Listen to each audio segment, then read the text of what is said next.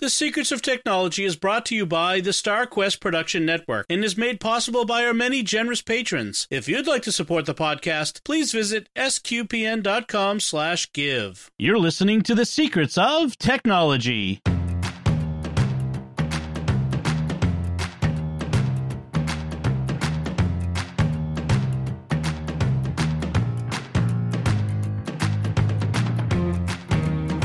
Hi, I'm Dom Bettinelli, and you're listening to The Secrets of Technology, where we discuss the technology news that's important to you from a uniquely Catholic point of view. And joining me today on the panel are Joanne Mercier. Hi, Joanne. Hi, Dom. And Father Corey Stiga. Hi, Father Corey. How's it going? Very well, thanks. Folks, quick note, just from the StarQuest Network, you might want to check out another show that we do, which is called Raising the Bets. And that's a show that I do with my wife, Melanie, where we talk about family stuff, raising our kids, the bets. See, get the joke? We talk about food, we talk about books and movies, and we usually talk about the gospel reading for the most recent Sunday Mass. This week's episode, we talked a lot about apple season. No, not the one that we're going to talk about today, like real apples. We went apple picking and we made some interesting recipes and that sort of thing. So check it out. You can get it wherever fine podcasts are found or at sqpn.com/bets, and that's spelled BETTS. Okay, so we're talking today about tech. And I want to start out with a little bit of listener feedback from our most recent episode where we talked about buying your own cable modem.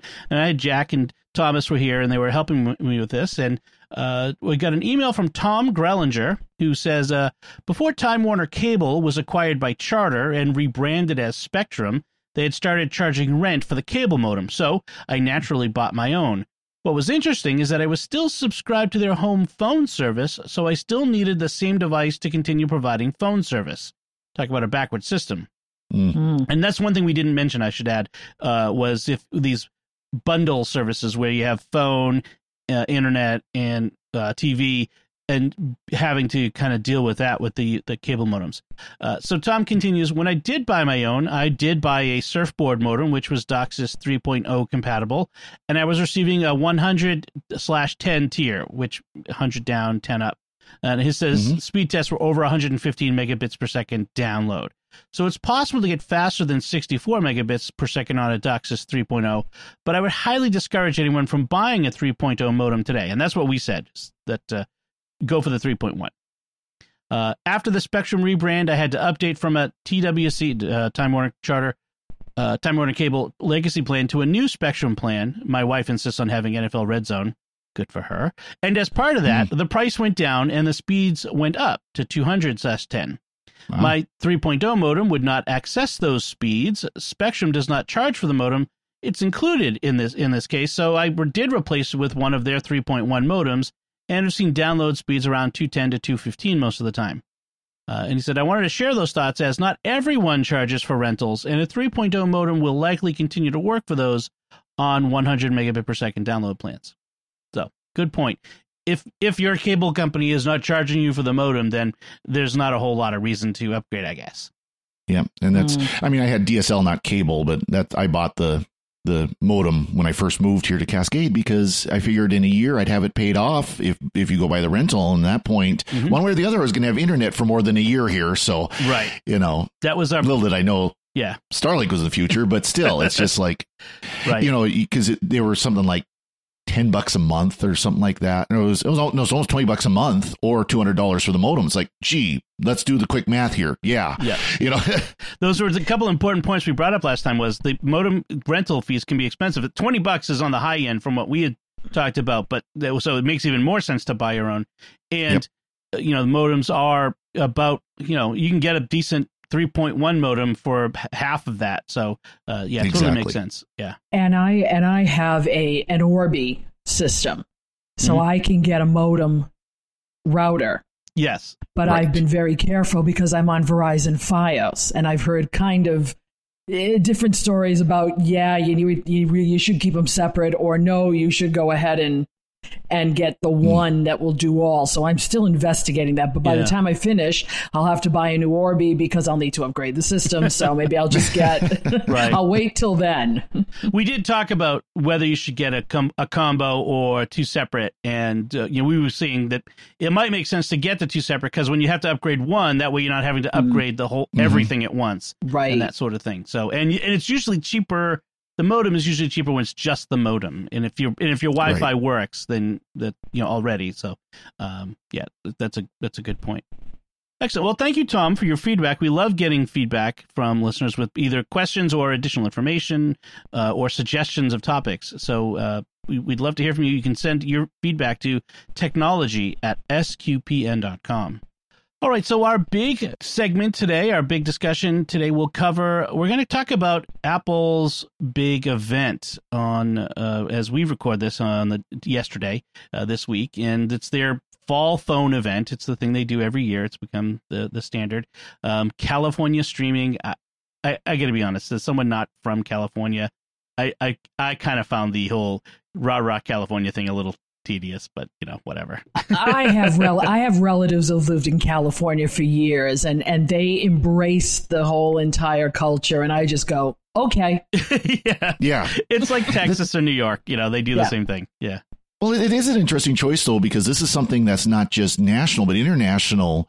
And in a lot of places, California doesn't have a great reputation. It's beautiful. It's got beautiful. It's got great, great things to see and do and everything. But politically, at least, it really doesn't have a great reputation. So it's kind of an interesting choice, especially on the day that they were voting to recall their governor. Right. Literally the same day. But also about great timing. Yeah, but also culturally, because Hollywood is there, and there's some pushback on Hollywood attitudes and that sort of things, and celebrity mindsets and that sort of stuff. So yeah, it is interesting how much they hype the California aspect.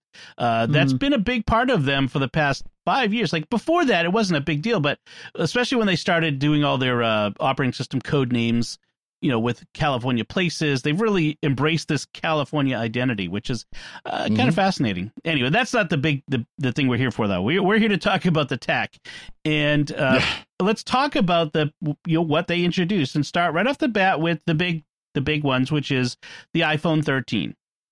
It's not a 12S, so apparently they're moving away from the 12, number and then number S on-off years.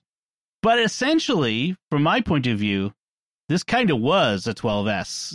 These are minor updates. These are not big changes that they've made to the phones. What do you think? Yeah, but the casing is a little different. So that's usually why we have the S. Usually the casing is the same. This casing is a little bit different. They made them a little bigger, yeah. Yeah, so that's why I think it's a 13 rather than an S. That's a good point. The cases will be different and certain accessories. Yeah. I'm kind of surprised they haven't gone over to, just iPhone 2021. Yeah. Just because eventually, if they keep this up, we're not that far away from the iPhone 20, the iPhone 25, the iPhone 30. And I can't see Apple doing that because, they've rebadged Mac OS so that they're no longer, it's no longer OS X 11 or OS 11 or whatever. They don't like having big numbers like that. I think the reason that they haven't gone to a year like cars is they continue to sell old models in for years afterward. And if it's 2021, does anyone really want to buy the iPhone 2017? You know what I mean? I think that's part of why they haven't changed it. But you're right. They're going to have to figure out something with, iPhone 32. I mean, is that really what they're going to do? Or are we just going to go to like names, which would make it even more confusing? Oh, please. Did Joshua Tree come before the cactus? No. Since they're using state parks for Mac OS, maybe they'll, I don't know, maybe they'll use landmarks like the Tower Building in Los Angeles, I can't keep the Mac operating system straight between all the Sierras and the mountain lions. Right. Forget it. Did Coit Tower come before the Hollywood sign? I can never remember that. So let's talk about the phones. So there's still an iPhone 13 mini. So that was a big deal. A lot of people wanted those smaller phones, and so that's still there. There's the iPhone 13 regular or nothing or whatever you want to call it. Then we have the Pro and the Pro Max. And same basic design, like they didn't change the rounding or the straight edges and that sort of things. We have some new colors, no more green, for example. Aww. But we have Starlight, whatever the heck that is. I think it's like a yellow gold thing. Sierra Blue, which I kind of like. I'm not really a baby blue kind of guy, but the Sierra Blue is not really baby blue. It's just a lighter blue. I kind of like it. The notch is a little smaller. It's still there, just 20% smaller, which is not all that big. The phone is the screen sizes are still 5.4 and 6.1. It's about the same size. You mentioned that there was a little different, but it's a little bit bigger battery inside, they said. So a little bit longer battery life.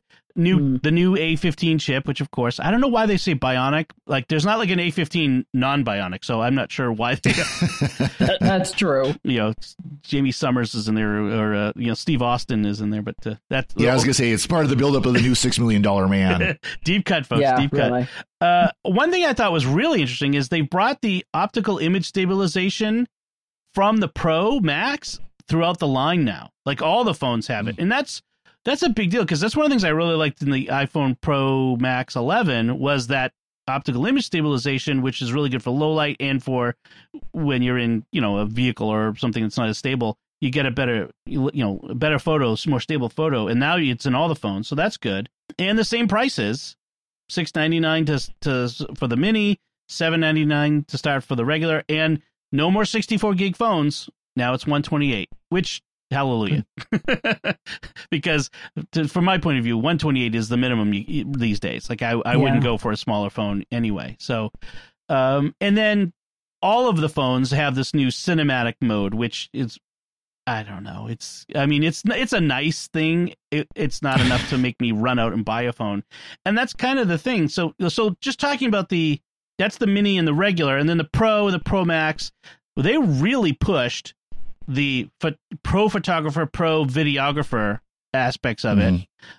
The only difference I can find between the Pro and the Pro Max, and I went through the tech list, the only difference now is the size. Pro Max is 6.7 inches screen versus 6.1 inch screen, and thus a bigger battery. But everything else about the Pro and the Pro Max is exactly the same. So what do y'all think of the new phones? Meh. Yeah.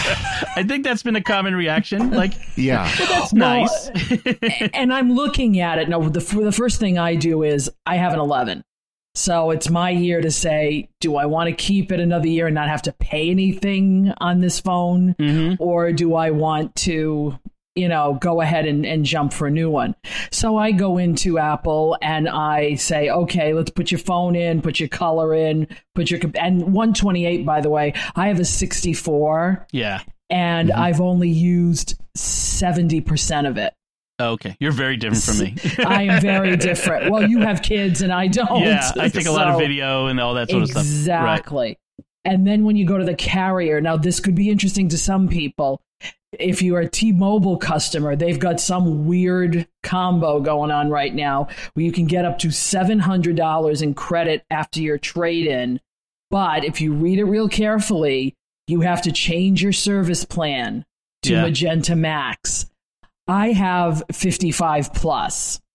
Right. And thank you. That works for me. It's a good $70 a month for two phones. Yeah, they're making it up. The credit they're giving to you, they're making that up in the new plan, right? Exactly. So all in all, when I put my phone in, I get $340 back on the old phone. Mm-hmm. So I'm looking at $460 for a new phone if I feel like buying it. That's what people should do before they do anything. Look at your situation and see. I'm looking at, from the situation I'm looking at now, for the features that I'm getting or not getting, I'm sitting here going, I could go one more year. Mm-hmm. But then my phone drops in price, so I have to be really careful. I try to spend, about between $30 and $40 a month on a new phone if I'm doing the 2-year plan. Right. So that's how I look at it. But I don't see anything that's like making me rush to buy it. So I have a 11 Pro Max, and I love the big phone. But I'm looking, I just love all that screen real estate. Now, the new Pro Max is bigger. And I'm thinking, that might be bigger than I actually really want. I'm not I don't have big hands. And even that, is can be tricky. And I'm thinking, if the only difference, the thing that drove me to the Pro Max from the Pro and the 11 was it had actual features that were, unique to it over the Pro. But if the only difference is the size and a bigger battery, I may go with the Pro this time. And I did what you did. I looked at the upgrade, and I went with looking at the Apple trade-in, and so went with them. And I could trade it in. I have an Apple card, and I can do the 0% financing, the whole thing over 2 years with 3% back. And I can get $500 for my iPhone Pro Max 11. That's good. Goodity. And I'm thinking, wow, that's a reasonable price compared to what I other than. So I'm thinking I may actually go for the 13 Pro this time. And there are features that actually showed up in the 12 plus whatever you get this year that makes me say, I kind of like that. I like the MagSafe. I want to replace the holders in my car with MagSafe holders because my wife has a 12 mini. So I'm like, so then we could just replace all those MagSafe holders and all the car holders and some other things like that. I'm thinking, I think I might go for it this time, but I'm not going to go for the Pro Max.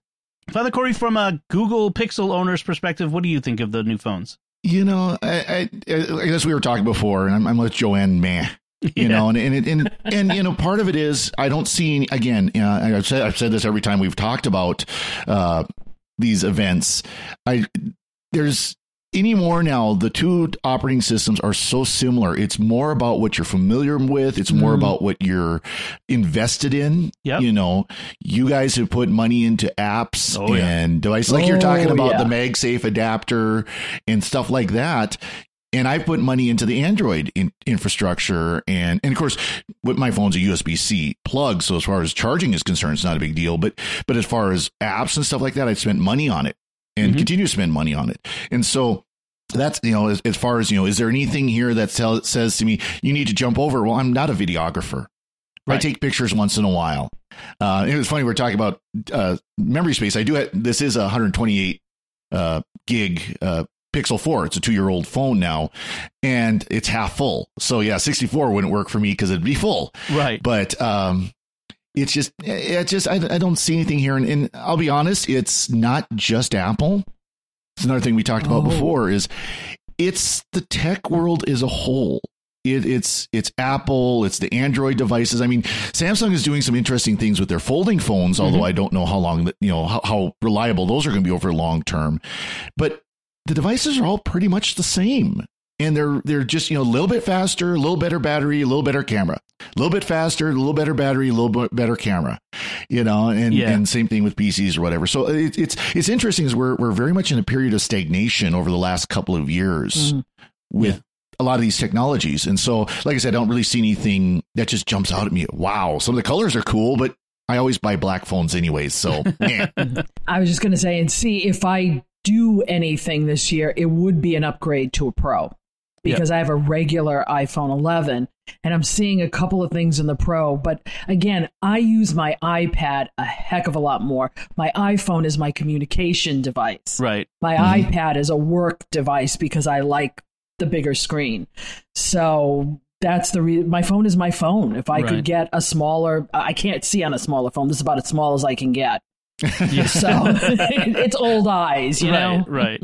Yeah. And I was saying before is, one of the reasons that we didn't see a lot of innovation this year is because of COVID and all the, Apple has been saying we need to get everybody back in the office in order to really work as well as we do it. And maybe that's Apple's culture. Is they really do need to be in the office in order to get, the really good designs. I don't know. But you're right, Father Cory. There has been a, stagnation, the tech industry might say maturity, where we've had a plateau, and there's a next big thing that they need to hit that we haven't got there yet. And these folding phones and these new shapes and designs, those might be it, and maybe that's where we're coming. And the funny thing is Samsung and Google and some of these and Motorola, they do all of their thinking in public. You know what I mean? We're going to put out this phone that, only the highest tech adopters are going to be able to afford to buy, and it's going to be a piece of junk anyway. But we're trying, right? See, look what we're doing. Yep. Apple, I'm sure Apple has folding phones in their labs. I'm sure they have these probably some amazing designs that they're trying to get that can work and can be mass produced, but they're not showing us. And who knows how long it's going to take to make those actually work, or if they ever will. I mean, that's the thing is they don't think in public. Put it that way. And I'm just not sure that Apple is ready for a foldable phone at this point. Because if it's going to be a foldable phone, then it's going to be something that is, up to their standards. So they're not. If ever, let's be honest. Yeah. If ever, I mean, this could just be a fad. I still said this years ago, and I still think that the future of our phones is not going to be a candy bar brick sitting in our pockets. Yeah. It's going to be something like watch with headset or something like that. Right. It's going to be basically Bluetooth, whatever, version 7 or whatever on a watch with a earbud. And that's going to be your phones. And glasses. You're not going to be using and glasses or something, especially for those of us who wear glasses. Right.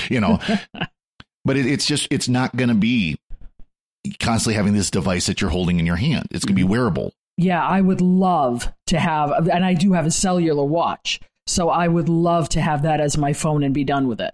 Right. Mm-hmm. Speaking of technology advancing, some people were surprised that the iPhones still have a Lightning connector. Why isn't it USB-C? As we'll talk about in a second, the iPad Mini now has a USB-C connector. The iPads are going there. Why is still Lightning? And I was saying in our Slack channel about this, the problem, it's a twofold problem. It's an installed base and technology roadmap. And what I say about that is USB-C is today technology. Why switch to today technology when Apple is probably planning tomorrow technology? I mean, it's been widely speculated that they want to get rid of of an open port altogether and make the machine, much more impervious to water and sand and all that other stuff. So that future tech is probably not too distant. And keeping in mind, Apple doesn't change its connectors very often. It's been 13 years, and they've had two different kinds of connectors. Yeah, and so I think they're going to go with something in the future will be something like the smart connector on the iPad, so a contact connector, and then you charge via Qi, the conductive MagSafe coils, that sort of thing. And so why change now? Create all of that. Remember when we switched from the 30 pin to the Lightning and everyone went, all of my dock connectors and all of my cables. Yeah. Why do that now and then do it again in just a couple of years if that's what they're planning? So that's my thought is, whereas, and people upgrade their iPhones much more often, whereas an iPad you buy today, it makes sense to put USB-C in it because you're not going to buy another iPad for another 4 or 5 years because that's how people don't buy their iPads very often. Or longer. Yeah, or longer. Most people. Unless you're me. Yeah, I was going to say most people. Some of us are different. Yes. We recognize that. I think you're probably right that they will eventually try to get away from any kind of connector whatsoever. I think it's kind of funny though, is the issues of like the MagSafe connectors on the MacBook Pros are ideal for this kind of setup because they are a sealed thing. You just have the four little pins that are flush to the case, and they got rid of those on the MacBook Pros. If rumors are to be believed, they're coming back. In fact, we may see them as soon as October, if rumors are to be believed. Which doesn't surprise me because it's such an easy, simple, even USB-C, which is double-sided. Somehow you end up trying to put it in the wrong way. Well, USB-C can go either way. Somehow it still doesn't fit right the first time. But the fear is, because I had MagSafe for a long time, now when I have the USB-C and anybody goes near the cord, it's like, get away! I had that happen. I don't want it to happen. I had a child run out of my office and his foot caught the cable and it bent. The cable head bent. Ooh. I now have, and this was a pick of the week a while ago, is a third party MagSafe, which one end goes into the USB port, USB-C port, and the other end is the USB cable goes into it, and it's a magnetic connector between them. So anybody comes along, it just pops right off.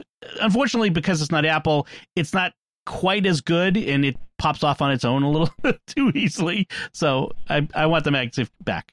And talking about connectors for 1 second, I don't know why Apple has gone to 0.5 inches or meters and 2 meters. Where's the ones anymore? For cables? Yes. Yeah. I have been like, are you kidding me? So it's either the little short guy or the too long guy that I don't need all the time. I don't buy Apple cables anyway. I usually buy Anchor or a third-party braided. There you go. I've gone through so many cables. I just want a solid, durable cable. Admittedly, that's the big advantage of USB-C, which I know it's current tech, but it's current tech that has a long future. Yeah. I mean, it's not USB-C's just still kind of barely rolling out, more or less.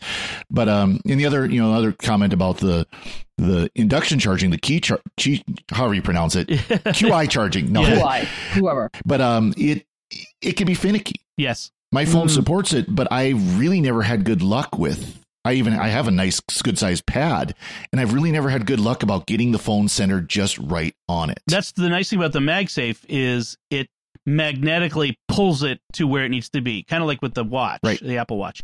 So, and I'm going to have a pic later on that's related to that, connected to that, so to speak. I mean, at least with the magnets they can center it much better. Yeah. Because that is a real concern with these induction chargers. You slap it on there before you go to bed, and if it doesn't center right, your phone doesn't charge. Can't tell you how often I wake up in the morning and my phone is down to very little charge. Yes, I'm there with you on that. Yeah, that's annoying. Yeah, I've had my phone discharge. Right, turn off. Yeah. Yeah, and I don't like and my watch sometimes if you don't get it on there just right.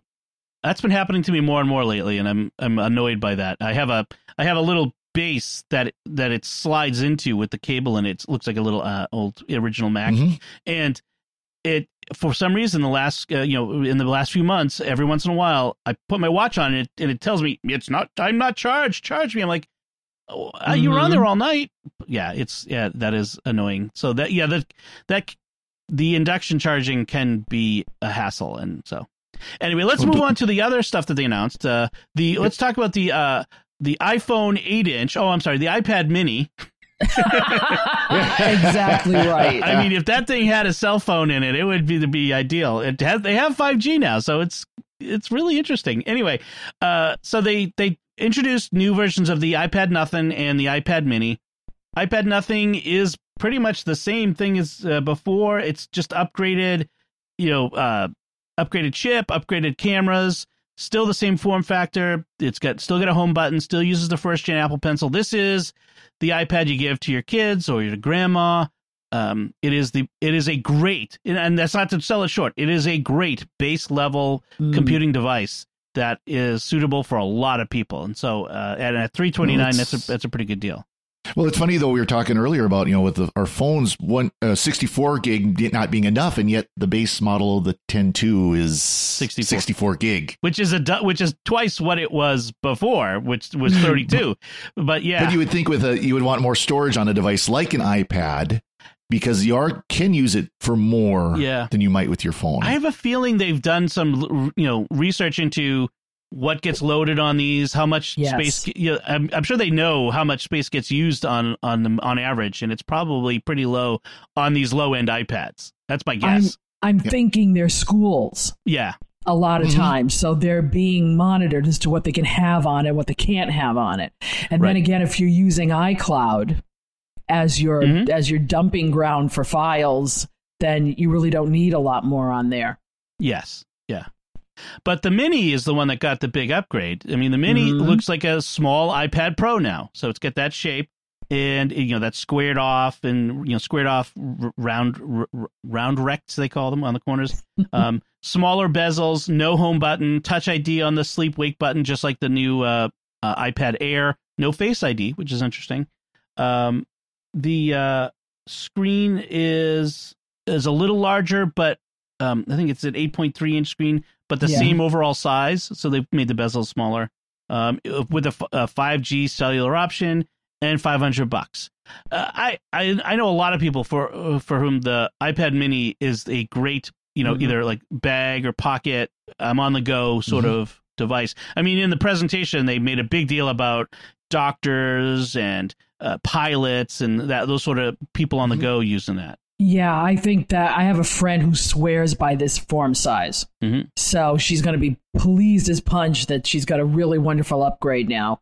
I don't know I still have a problem with FaceTime on an iPad because I think it's awkward. On a phone, it's one thing. Yeah. Especially when you're driving. I didn't say that. And you need to open it up for, some reason. But you mean Face ID on an iPad. Right. Yeah, Face ID. I'm sorry. Yeah. But on an iPad, I'm not so sure. I like being able to, because I always put my thumb on the camera. Right. No matter where, how I do it, it's always there. See, I'll be honest. I would like that. Again, I've got a 6-year-old iPad Air 2 or whatever it is. I can't even remember the exact model. I've had it so long, and I would like that because I use my iPad for giving my homilies. Mm-hmm. So I'm standing there at the altar. So I've got to pull that, I pull the iPad out and then I got to turn it on, do the thumb ID. Oh, that didn't work. So now I got to punch in the code. It'd be nice if I could just, hit the button to turn it on as I pull it out and look at it. And it logs in like my phone does. That would be such a great feature for me. And maybe because then by the time work. I got the, yeah, because then by the time I have the iPad set down, it's already on and ready to go. Right. That's the thing is, I had the same problem as Joanne did with my iPad because I always hold my iPad in landscape mode. I mean, that's how the keyboard goes on it. But they've set up the camera as if you're always going to use it in portrait mode. Now with a phone, you always naturally hold it in portrait mode. That's just the natural way of holding it to open it. So, I found with my iPad, I do hold it in portrait mode too. That's the thing. I always do. Right. Very rarely do I turn it landscape. My husband has the iPad Air, and the touch on the start button really does work well.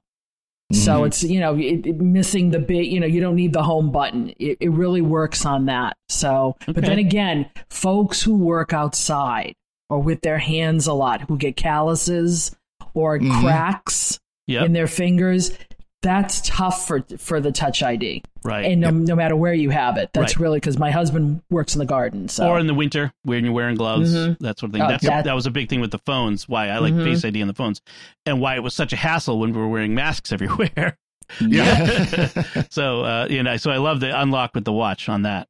So yes, I do like Face ID on my phone where I'm driving down the road and I can kind of go to the look over real quick and then show me the map. So, and then the other big announcement was the new Apple Watch Series 7. It did not have a lot of the rumors about the new form factor and all this sort of stuff. All that was wrong.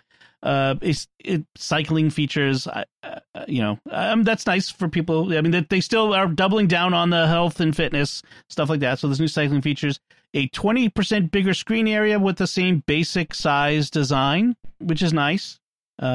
Bigger interface buttons, which is good. I can't tell you how many times I try to hit that button to stop the timer and keep missing. And a full keyboard, like a flick keyboard on the watch. I don't try to send messages on my phone, but maybe if there's a small, tiny keyboard there, that might work. I don't know. No. That might be for someone with less sausage fingers than I have. and I have large fingers as well. So if I have to write anything quickly, I use that little sketch thing. It works fine for me. Or I talk to it and it dictate to it and it's fine. But the thing with the watch, the only reason this would be my year to upgrade watch too. And I'm looking at it going, there's no reason. The one face that goes all the way around is the only thing I'm interested in. Nah, forget it. Yeah. I'll wait. I mean, if you have anything later than a series, 4, I think 4 was when 5. 5. Yeah. When they increased the size of the screen the last time, and added some other features like the always on face, that one was the one to, if you have anything older than that, upgrade. And in fact, they're still selling the Series 3. Don't buy the Series 3. No, it's not worth it. It is not. You're going to be disappointed with it. So yeah. My friend has my 3, my old 3. And before she goes to Italy to live, I'm trying to convince her to get a new one now. Right. So need to get the 6. She needs the fall detection. The fall detection as well as the EEG. So no new health sensors. If they get a glucose monitor on it, I'm buying whatever one they come out with that has a glucose monitor on it. I'm buying that one. So the only other thing that got announced, not at the event but afterward, was that the OS upgrades are coming out on Monday, September 20th. So that'll be interesting. The phones you can order starting the 24th. No, I'm sorry, the 17th. For delivery on the 24th. iPads are available to order now, and the watch, they just said later this fall, so who knows when that'll even be anyways. Mm-hmm. Oh, and I will say one thing, and I don't know if I'm reading this correctly on my iPad because I had the beta. Mm-hmm. Today I got, as we were recording this, I got iOS 15, not beta. Oh. It's the actual iOS 15. Interesting. So it must have come out early for the beta adopters. Okay. Maybe because of the upgrade we just did. It could be a Gold Master too. It didn't say it, but it also could be because we all just did our phones because and of the other security devices. Update. Yep, that's why I'm wondering.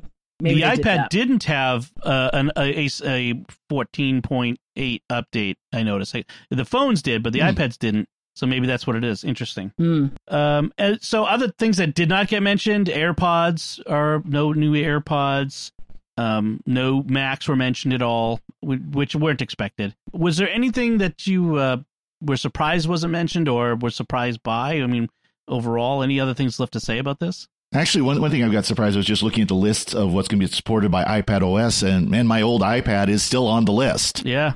I'm really shocked that they've been updating it that long. Now it's the last one on the list, which probably means I won't get 16. But but it's still surprising how long Apple really does support some of their devices, even both in Mac OS and iOS and iPad OS. That there's devices that were sold 6 years ago, 7 years ago that they still support. It tells you how good these chips are in them. I mean, that's the thing. And I think with the iPads, it is again because of education. Yeah, school systems are not going to be able to buy these every 2-3 years. Right. So they have to have something in their arsenal that's going to last a good 6 or 7 before a school department again is going to say, all right, let's reinvest. Yep. Definitely. And I know with Mac OS especially, that's a concern because, okay, fine, you don't want to support our machines. We can't afford the budget to replace them, but we can afford, Chromebooks. Chromebooks or bulk licensing of Microsoft Windows. Right. That too. Yeah. Because they could get, bulk licensing of just, Microsoft Pro, Windows Pro for what, $50 a copy, if even that. Yeah. Under the volume licensing models. Right. I mean, so Apple knows that if they say, okay, your 5-year-old MacBooks that you bought, we're not supporting them anymore. Well, that's fine. Microsoft is. Yeah, that's the thing that that's the competition in education. I mean, Apple does not want to lose that again. All right. So I think that's enough to talk about the Apple event. That was a very interesting event. Let's see what's coming the rest of the fall. I think there's more to come, but that's it for now for that. So we do, before we move on, want to take a moment to thank our patrons who make it possible for us to create the secrets of technology, including Justin S., Austin B., Chad B., and Daniel S., and David P. Their generous donations at sqpn.com/give make it possible for us to continue the secrets of technology and all the shows at StarQuest for our nonprofit mission of exploring the intersection of faith and pop culture. You can join them by visiting sqpn.com/give. Let's talk about our headlines. Now, this one was just this week, and I said, we have to talk about this. This is definitely a technology topic. This company called Colossal, it's a new company, wants to recreate the woolly mammoth using DNA editing, gene editing technology, and repopulate the frozen tundra of Siberia, and to recreate the grasslands of the tundra of eons ago, which they say would help the climate change. And how many ways is this a bad idea? What could possibly go wrong? Someone should make a movie about this. Oh, they did, didn't they? That's right, they did. They did. Multiple. Yes. So it's apparently they're not really bringing back actual woolly mammoths. They're making elephants and inserting woolly mammoth DNA. So basically creating a kind of new species with woolly mammoth traits. No. This is all kinds of wrong. Right. And then because it's a whole new species, essentially, they're going to do this. They're not going to impregnate elephants. They're creating artificial wombs, which has never been really done before, in order to. And a elephant gestation is 2 years, so they have to be able to sustain the fetal mammoth for 2 years. Now, they'll be raised without, adults, right? Elephants are highly social animals. They learn behavior from their mothers. In fact, they found that elephants who are raised orphans get really wild and crazy. And so what will happen to these? Let's give birth to them, create a herd, and then release them into the wild. What a great idea. What could go wrong? Yeah. If there's anything, at least they're, be out in Siberia where there's nothing and nobody. True. Right. But somebody here has a God complex because they are fooling around. I mean, I understand from a DNA point of view, it would be nice to try this, see if you can bring back a breed that could possibly have some significant contribution to what's going on right now. But I think somebody's got a God complex here. I just want to see if they can do it and not think about what the consequences could be of something like this in the wild. Oh, yes, we can control it. Sure, until you can't. Right. What was the line about just because you could do it, you never thought about whether or not you should? Yes. Speaking of a movie. Thank you, Ian Malcolm. Yes. But there's a lot of concerns here, not just, the concerns, the immediate with the actual elephant/mammoth. Something like an artificial womb is stuff that people have been wanting to do for humans for a very long time. I know. Forget in vitro fertilization, where you would, do the embryonic transfer basically into a womb, into an artificial womb, and then the mother, quote unquote, the one who donated the egg, basically at this point, can go off and live her life, not have to worry about being pregnant, and this child is raised by whoever, whether by the mother later on or by the government, by whatever organization. I mean, this coming back to pick them up after they're born, right? Yeah, I mean, just dystopian stories have started like this, and that's a very legitimate concern, on a matter of faith and morals. Definitely, there's a moral issue to a lot of these technologies, in vitro fertilization, the conceiving the embryo in the lab, the test tube babies, all that kind of stuff has been been argued quite strongly on moral levels. And this just takes that to another step. Oh, yeah. And if they can perfect it for the elephant, it really is not that big of a stretch to perfect it for humans. Right. And that's when we have some real moral issues. I got 2 quick points. The first is at the end of the article, they talked about saving species now. I think that's where people should be really thinking and putting their energy into some of the species that we still have. Can we try to save them? So use your whatever ideas you have for something like that. And 2, don't judge me, but one of my soap opera lines right now has to do with someone who was being a surrogate for someone else. And it was all hunky-dory until, of course, in soap opera world, she got kidnapped and then, put in a room for 3 weeks and bonded with the child. So now that she's given birth to the child, given the child back to the mother, she's feeling very, and in a, very out of sorts and wanting, because she's bonded with this child in danger. But then they took a turn with the sperm donor is also feeling the same way. So when you play with stuff, nobody's ever shown that. They've always shown somebody's going to be a surrogate. Here's your child. Have fun. This is very different. So gestation and pregnancy is not just about a place to hold a baby. There are intangible elements to a mother carrying that child for the child's benefit. A child who doesn't have the mother's around them, the mother's voice, there's so much that we don't know about what's going on. That's the intangible benefits of pregnancy. This is just on the scientific, physiological level. Right. Then there's the spiritual, eternal level of that loving bond that is created there. There's all kinds of bad idea. And it's funny that, of course, the reason why the soap opera is doing it is this is something that has happened. There have been lawsuits about a surrogate mother who technically, even though she did not provide the sperm or the egg, that child's still hers. Yes. Right. Because she bore the child. And there have been lawsuits where the surrogate mother refused to give up the child. And of course, the egg donor mother sued. Right. My egg. Well, my womb. or the mothers. Yes. Usually it's one of those kind of cases. Right. But it's just like, yeah, this there's a lot of real moral issues here that go a lot further than these woolly mammoths that are dealing with things. Talk about things that we're dealing with right now morally in our culture. And so there's a lot of concern here with that. And that's why I say God got it right the first time.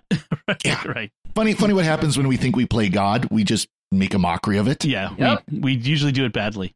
So our next headline is Zillow and other tech firms are in an arms race to buy up American homes.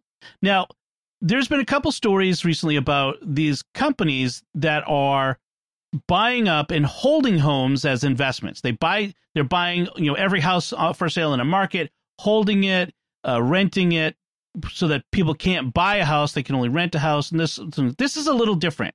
Companies like Zillow and some others they're buying the houses, they're improving them a little bit, putting some money into them, and then selling them. So it sounds like house flipping. They claim it's not flipping, that they're not. It's house flipping. Right. It's flipping. They say they're making their money off of the, various other financial tricks and gimmicks, but it's really kind of house flipping. So the claim is the benefit to a homeowners is they say that these iBuyers, they call them, in exchange for the money, they offer convenience. You could quickly offer, here's a price. This is the price we're going to offer you, instead of having to show your home and, negotiate. Here's the price, take it or leave it. This is what you like.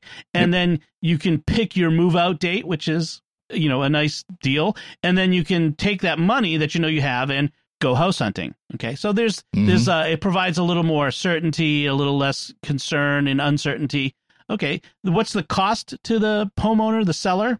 Well, the companies claim, you usually are, we're paying, they lose about 1% of what they would get on the open market. Whereas independent reviews say it's somewhere around 13 to 15% when you include all the costs, which includes the fee that they charge for doing it this way. So you're maybe going to get about 13 to 15% less than you might get on the open market. Yeah, I was going to say 1%. That's, you figure for a $200,000 house, that's $2,000. You're not going to count that. You're not going to worry about that. Right. But if you're talking 13 to 15% on a $200,000 house, well, that's almost 25,000, 20 to 30. Yeah. 30. Yep. Up to $30,000 off that house. Now that's taking a ding. Right. And I'm sure there are people who would use this if they have to move quickly. Like, say they got a job, they need to relocate, they need to, and they have disposable income to do that. But I mean, I've got a friend right now who's selling their home because they're going to move to Italy for retirement, and they're doing it themselves. And with the market the way it is right now, they'll have a buyer within a week. Well, I'm sure they will. It's just the way it is now. Zillow doing this now, it seems like it's not a helpful thing. I wouldn't think. On the other hand, if you have a house where you have equity of 200%, which is not impossible. I mean, I have that much in my house right now. Do too. Losing a couple, 10 to 13% might be worth it, especially if you would need to spend money to fix up your home to really get top dollar for it anyway. So the problem with house flipping in general, whether it's by big companies which is a problem I've run into, is often the improvements done in between are lowest possible cost, using the cheapest contractor grade materials and all this other stuff. And I've been dealing for the past dozen years with all of the cheap upgrades, all the cheap fixes that the house flipper I bought it from did, and it's just a constant problem. So house flipping in general, I think, is a problem. But the other thing that worries me is are we just have we just created a new way to mess up financial markets, the economy, and the housing industry or the housing market like we did in 2008? That worries me. There's a real concern, not just with Zillow and these other online house buyers, but like real estate agents and so on that are just big real estate companies that are buying, not agents, but the companies the investment are buying as many houses as they can. And then, turning around and not even worrying about flipping them, just selling them or renting them. So now the housing market in many cities, as I understand it, is non-existent. Yeah. And I'll tell you, there are not houses available to buy. And I'll tell you, when one comes on the market, even though there's a 200% markup probably from when you bought it, you have to figure a couple of things. One, the person coming into your house is probably not going to, even if you've upgraded it, probably not going to like your choices. Right. So they're going to want to redo it anyway. And two, yes, you've gotten all this money for your house, but now you have to go buy a house for the same price. Right. And you don't know if that's going to be a fixer-upper or if it's going to, what it's going to be or who's done anything, cosmetics to it. So it's a mess right now. But houses on my street, which are going for over $500,000, are gut jobs. Oh yeah, they haven't done anything since the 70s, and they're selling for that price. I have a post World War II tract house on a slab. One of those developments that were built by the hundreds for in the 50s. Yep. And my house, it's a technically 4-bedroom, but it's really 3-bedroom, and I use this office, and it's one bathroom. It's like, I think it's listing for $400,000 plus. This is in the Boston market. Yep. I mean, it's crazy. I bought it for, that is a 100-something thousand plus from when I bought it before the big collapse in the late aughts. So it's like, it is crazy. And some of these companies in this article, both the investment style companies and these flipper companies, they're saying, yeah, we'll go into a market, we'll buy everything that's in our range, like in our. So they're not buying everything. They're not buying the real fixer-uppers. They're not buying the real high-end. They're going for the mid-market is what they said. Right. And they'll buy everything in the mid-market, which is really creates a problem for, they say, oh, but we're turning it around. Yeah, but you're turning it around for whom and how much more? And that's the concern. Well, it's talking about the market. My brother, his wife lived in the Seattle area, and they bought a house, which at the time I thought they paid a lot of money, $500,000 for. It's one of those old, if you're familiar with the Sears Craftsman houses, where literally you ordered them from Sears and it came on the train, and it was modular before modular was cool. Well, it's 3-bedroom, 2-bath, 2-story. Not a big house, nice house. They've done some work to it and everything. They sold it for over $1 million last year. There are some crazy markets. That's the part of that was because it was a corner lot, but a lot of it was because the houses just aren't available. Right. And so you imagine, okay, my brother and his wife, they both have good paying jobs, but really good paying jobs, obviously, if they could afford a house like that. And they turned around and bought a house, I think, a little more expensive than that, what they ended up buying. But you look at the average person, how many of the three of us, how many of us could afford $1 million house? I know I couldn't. No, I couldn't afford the house I live in now on my salary as a priest. Yeah.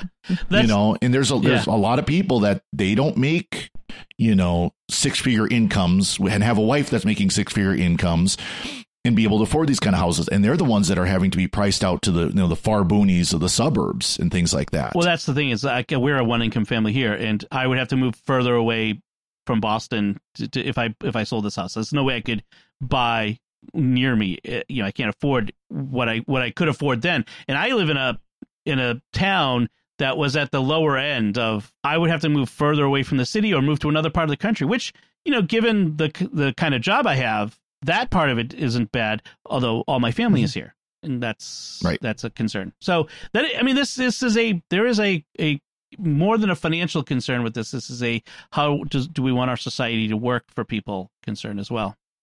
All right, our last headline is about a change in technology. Say goodbye very soon, not tomorrow, but very soon. MasterCard announced that it will be phasing out the magnetic stripe on credit cards. Yay! So I already have the Apple Card does not have a magnetic. Oh, no, it does have a magnetic stripe. That doesn't have the numbers on it. They phased out the raised numbers a few years ago, which is fine. Those are a relic from the day of the old ka-chunk ka-chunk machines. You remember those? I'm sure we all do. Those of us on the panel anyway. And they're going to get rid of the mag stripe and just move on to the chip readers future. So what do you think about this? I mean, it sounds like yes, you agree with this. Why do you think it's a improvement? I'm very much a bigger fan. In Europe actually has gotten away from the stripe years ago. Yep. They went to chip and pin years ago. I wish we would actually have gone to chip and pin instead of just chip and signature like it is still. Right. But at least it's it's better. It's a lot of these chips. They also have the contactless. It's the same chip. So you can either stick it in, like you're at the gas station, you can either stick it in the machine and let it read off the chip, or you can just tap the little reader on the pump and you go. And it's just so much more convenient. It's so much easier. Yeah, you got to, one habit I've gotten into is every time I pull out a credit card that's got the chip, go ahead and wipe the little contact thing with your thumb real quick. Right. Just to get that little dirt or whatever that happened to be on there. And I rarely have problems with it. So I'm all for getting rid of the swiper. And one big concern with the swipe is it's a lot easier to steal a swipe than it is a chip read. Yes. That's the thing, is that the data on the magnetic stripe is very often not encoded, so anyone can just steal the data. Yeah, I cannot figure out which one of my cards I can actually tap or I actually have to swipe. Yeah. And it gets annoying. And I have most of them on my Apple Pay. So that's also annoying because it's like, okay, do you take the watch? Don't take the watch? Do I need the card? Can we just go to one thing and don't walk away with my card? I don't like you walking away with my card. Like in Europe, they bring a reader to the table and you can do it right there. That's the way it should be. And I've seen places that do, especially with COVID, where they started doing that, where they would they hold the reader out to you and you stick it in. Yeah. I used like you, Joanne. I use the Apple Pay for nearly everything these days. There are a few places left where I still have to. I think Home Depot or Lowe's. I still have to use a card. Yeah, get with it, guys. Now, don't rejoice too quickly. The magnetic stripe will start to disappear in 2024 on MasterCard. In regions such as Europe, where chip cards are already widely used, banks in the U.S. will no longer be required to issue chip cards with a magnetic stripe starting in 2027. By 2029, no new MasterCard credit or debit cards will be issued with a magnetic stripe. So I may not see this in my lifetime. Oh, Joanne, God forbid. No. We want to. But I'll be retired by the time it happens. Yes, definitely. Yeah, but that's probably true.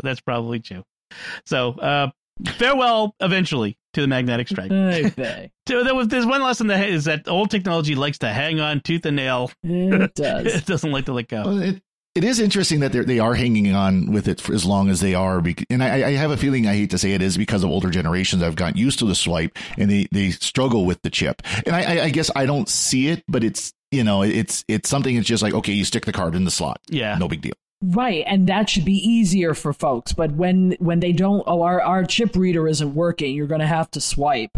You're sitting there, you swipe. No, it didn't work. Could you try it again? Okay, I'm wasting time here. Yeah, right. You're sitting here trying to get this card because the back of my card, because I've had it for 4 years, is disintegrating. Yeah. So please take me out of my misery. Right. Exactly. All right, that's enough of our headlines. So let's move on to our picks of the week. And Father Cory, what's your pick this week? So, of course, as we're talking about the Apple Watch, talking about the health issues, well, that's something I have a love-hate relationship with. I love to hate health issues, as far as weight is concerned. But I have been, it's one thing. I've gained a lot of weight, and I lost weight in the past. I gained a lot of weight again. Well, as part of my insurance, our new insurance program, because, of course, every year it changes because there's different companies offering different deals. They sent one of the smart scales. Oh, wow. It's the Withings Body Smart Weight and BMI Wi-Fi digital scale. And so this is a scale that it connects via Wi-Fi to their app and to their website. They've got what they call it, Health Smart or something like that. Yep. Healthmate. That's right. Healthmate. Sorry. Anyways, Health Smart and Healthmate. So anyways, they've got all these different apps and everything, but you step on the scale, it reads the scale. It, of course, like a lot of the scales now, it'll tell you here's how much you weighed before and here's how much you've lost or gained. This one's kind of cool. It'll show you what the weather is outside. Mm-hmm. So you get up in the morning, you check the scale. You can also see what the weather is. It'll tell you your BMI index because you tell it how tall you are. So it gives you that, which BMI is scale for understanding your weight, but it is an indicator. It does help to understand, where you're at. It's not perfect, but it does help. But the nice thing is then you can go to their website, you can go to the app, and you can see your trends. You can see what's been going on, and then it also will work with other apps. It'll work with Google Fit. I don't know if Apple will allow them because Apple doesn't like it. Does. Okay, good. Yeah, so you can use it with the Apple Health stuff. Yep. Yeah. So it goes right into that. Weight Watchers, the Weight Watchers app supports it. A lot of the running apps, a lot of, so there's a couple others like that. Yeah. Yeah.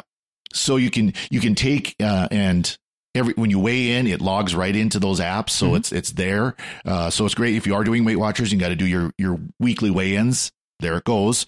So they're great devices, and they've gone down a lot. I remember when they first came out, they were well over $100.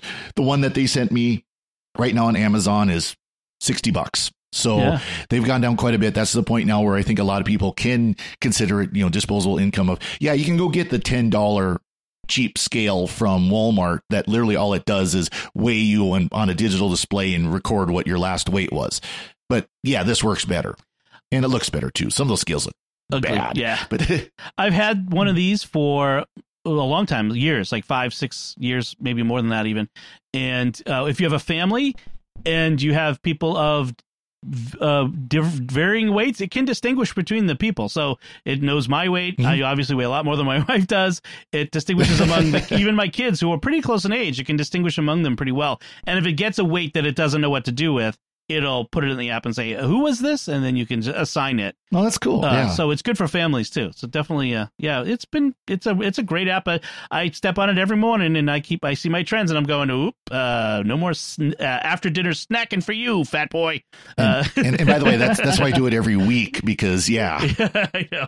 I have my routine and I just step on it every morning and it I've been works. looking for a new scale, so you just might have sold me on this one. Yeah, it's a good one. It really is nice. Yeah. And the price is good. It's much less than I paid, I think, for mine years ago.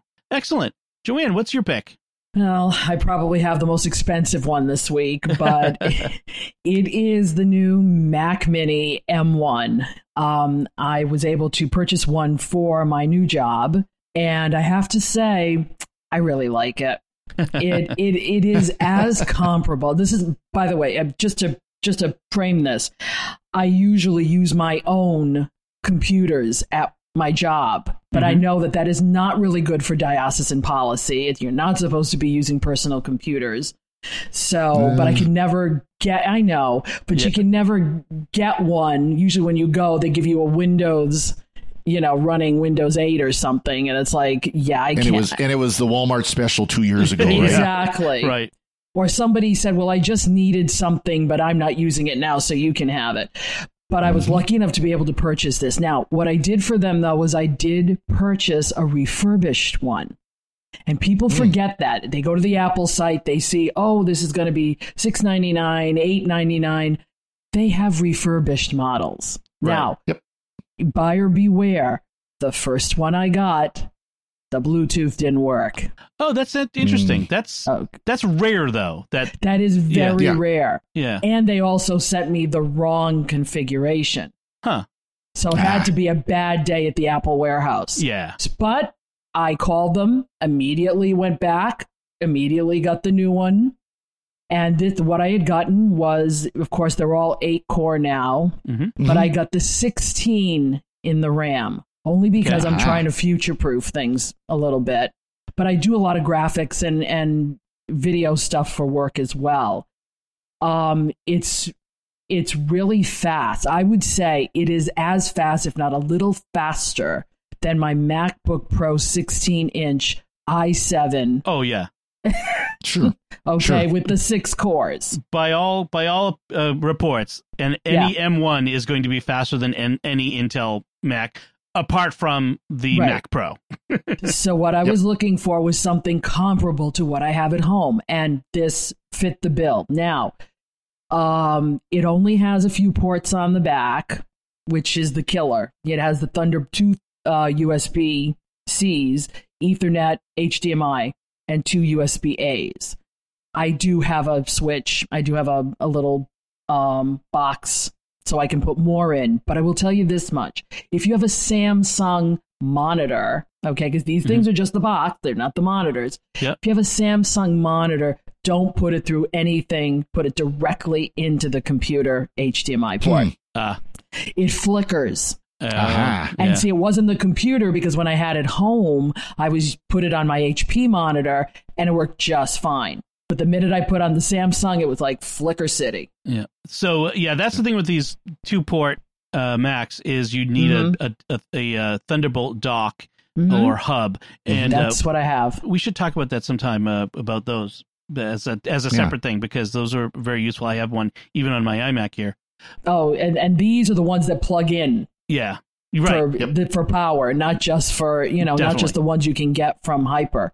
Right. So I'm telling you, it's going to do the job. And I got it at the refurbished price of $759. Yeah, about $140 off. So that's a pretty good discount. Yeah. Now, when you go there, sometimes you're not going to find what you want in the refurb store. Right. It sort of depends on what's there. But when they sell refurbs, I always tell people, like, they're supposed to, and barring your experience, Joanne, but what they're supposed to do is they put them through all of the same checks that they do brand new. In fact, in some ways, a refurb can be better, because they put them through checks that new ones don't get off the line. They get these back, and then they go, by with a toothbrush through it, to make sure it's top notch. And you can get Apple Care for it. Yes. So now I have a machine that's going, if anything happens to it for the next 3 years, Apple has to fix it. Well, and one thing, too, is when we say refurb, this doesn't mean that this machine broke. Yeah. No. This could be somebody ordered a machine and the wrong one came in, like you were talking about the first one you got. And so they can't sell it new. Nope. Right. Or, if someone used it for, a month and returned it. Well, they can't sell it new, so they put it through the refurb program, even if literally all it is they wipe the hard drive. They do the tests, they reimage the hard drive, and done. Yep. And be careful when you're in the refurbished Mac side, because you're looking for the silver Mac Minis. Right. Not the gray ones. The gray ones are Intels. Make sure it says M1 and not Intel, because exactly. And that's, I'm actually kind of surprised the M1s are starting to show up, but I suppose it's been a year now. Yep. That's why I waited. I tell you, I'm ready to upgrade my iMac, and if they don't come out with iMac soon, I might get one of these M1 Mac Minis. But you'll need a dock. You'll definitely need a dock, Dom, because of what you do. And that's why extra. That's why I'm being careful. I want to make sure that I get the right thing and that I don't have to upgrade. Like the Mac I'm using now is 4 years old, and I don't want to upgrade again for another 4 years. So I want to make sure I get the latest and greatest to keep us going. So my pick of the week is kind of goes along with the Apple announcements for the phones today. It's the Anker PowerCore 3 10K wireless battery pack battery charger. I kind of hesitated there because it kind of does a little more. So it's basically a battery pack, just like you're used to. You plug it in, it charges via USB-C. It's got USB ports. You can put a lightning cable on it. But it's also a Qi charger and a Qi charger and MagSafe charger. So it's got a Qi pad on top. You can put any Qi compatible phone or other device on it. And then if you have an iPhone 12 or an iPhone 13, it has the MagSafe, so you can magnetically attach it to the top, so it doesn't, because that's the thing with a portable battery is it'll slide around like in your pocket or whatever as it's charging. This keeps it in place. The other thing that it does, which I kind of like, is it can do pass-through charging. So you can keep this on your desk plugged in to a USB port, or a wall wart or whatever, and use this as your desk charger for your phone. So you can put your phone right on it while it's sitting on the desk, and that's where you're charging your phone. So it's a nice battery. It has, It's 10K, 10,000 milliamp hour, which is pretty good. That'll charge your phone. Like an iPhone will charge it a couple times before it needs to be recharged. And what else? I think that's about it. I mean, it's a really nice phone. A nice battery pack for $50. And it's Anker, which is a good brand, and I always recommend. Hey folks, Dom Bettinelli here with a note for you after we've done recording. I made a mistake in my pick of the week, in my description of it anyway. It does not support MagSafe, the Anker PowerCore 3 10K wireless. It supports Qi charging, but not the MagSafe specific to Apple iPhones. That is a separate battery pack that I had been considering, and I conflated the two in my mind when I was putting my pick of the week together. So the pick of the week, which is still a very good pick of the week and definitely recommend it still, the PowerCore 3 10K wireless, that supports Qi charging and the pass-through charging, and that's a great battery. If you want something that supports MagSafe for iPhone 12 or 13, that would be the Anker PowerCore Magnetic 5K. That's a different battery pack. So I'll put the links to both picks, both battery packs, in the show notes, and you can choose the one that fits for you. All right, and back to the show. Dom, will it do a watch? No, that's a different pick of the week that's going to be coming up. I might do next week. Right. The trick with the watch is it needs trickle charging. That's something I always run into when I'm camping and I need to charge my watch overnight, and it will never charge on anything I've tried it on. So I contacted Anker, and they let me know I need a battery that supports trickle charging, and that'll be my pick probably next week. So make sure to check that out. Thanks for asking. That's a good question. So that should do it for us this time. We'd love to hear from you on anything we've talked about, the Apple event or any of our headlines, or if you have questions, comments, suggestions, we'd love to hear from you. So you can do that by contacting us at sqpn.com/technology, or the SQPN Facebook page, facebook.com/StarQuestMedia, or send an email to technology@sqpn.com. You can find links from our discussion and our picks of the week in our show notes at sqpn.com. Be sure to like each episode of Secrets of Tech on Facebook, retweet us at Twitter, where we're at SQPN, and leave comments in all those places. Until next time, Father Corey Stika, thank you for joining me and sharing the secrets of technology. Well, thank you, Dom. And Joanne Mercier, thank you as well. Thanks, Dom.